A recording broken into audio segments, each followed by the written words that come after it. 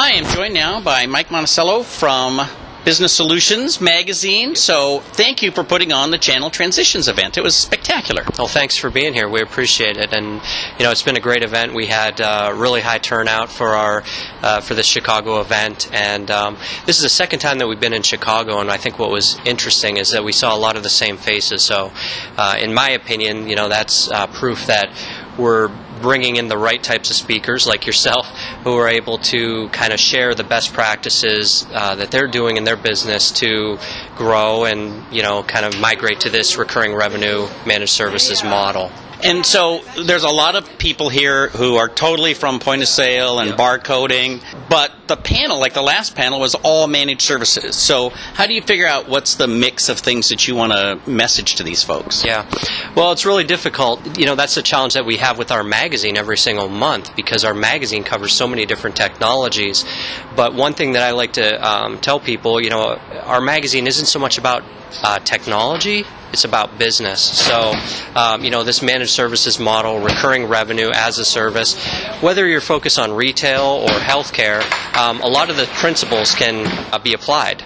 We don't worry so much about the technologies or the verticals. With these conferences, it's more about the best practices to be adopted to, have a successful managed services practice. It's interesting. So one of the first pieces of advice of the day was everybody should get a PSA, everybody should get an RMM.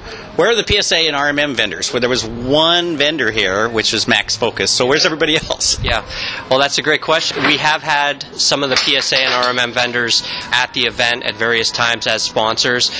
We've told them that they should be here. This happens every single event where people will be on the panels talking about, I use so-and-so, I use so-and-so.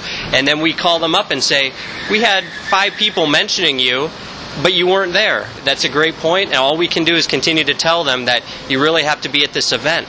A lot of these companies, I think, sometimes get trapped in their own worlds of thinking that they know the entire market.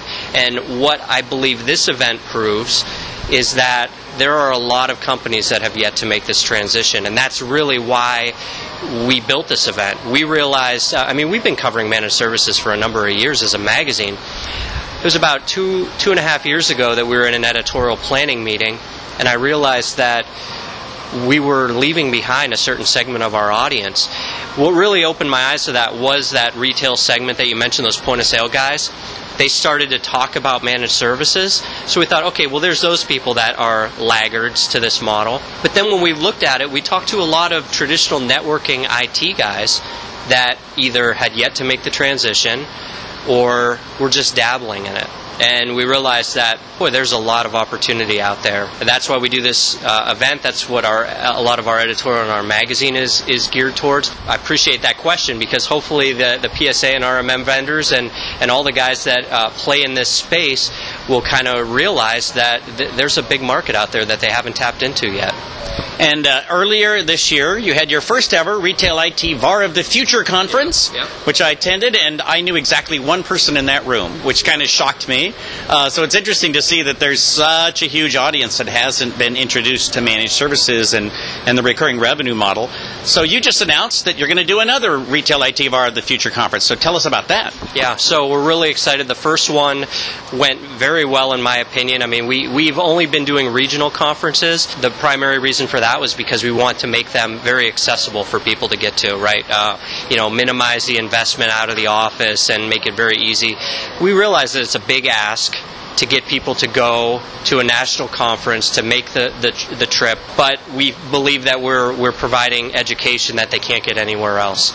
And that's saying a lot when we realize there are a lot of events out there. So with this event in particular, we really feel like we hit on a couple key areas that make it valuable for people to go to the event. We're not sure exactly, we haven't worked out the exact topics for 2016, but we know that 2015 was such a positive experience that we're definitely going to be doing it again in 2016. So, and we're going to be here in Chicago, so that's another exciting thing. Last time we were in Vegas, everyone loves Vegas, but and we love Vegas too, but we also love Chicago.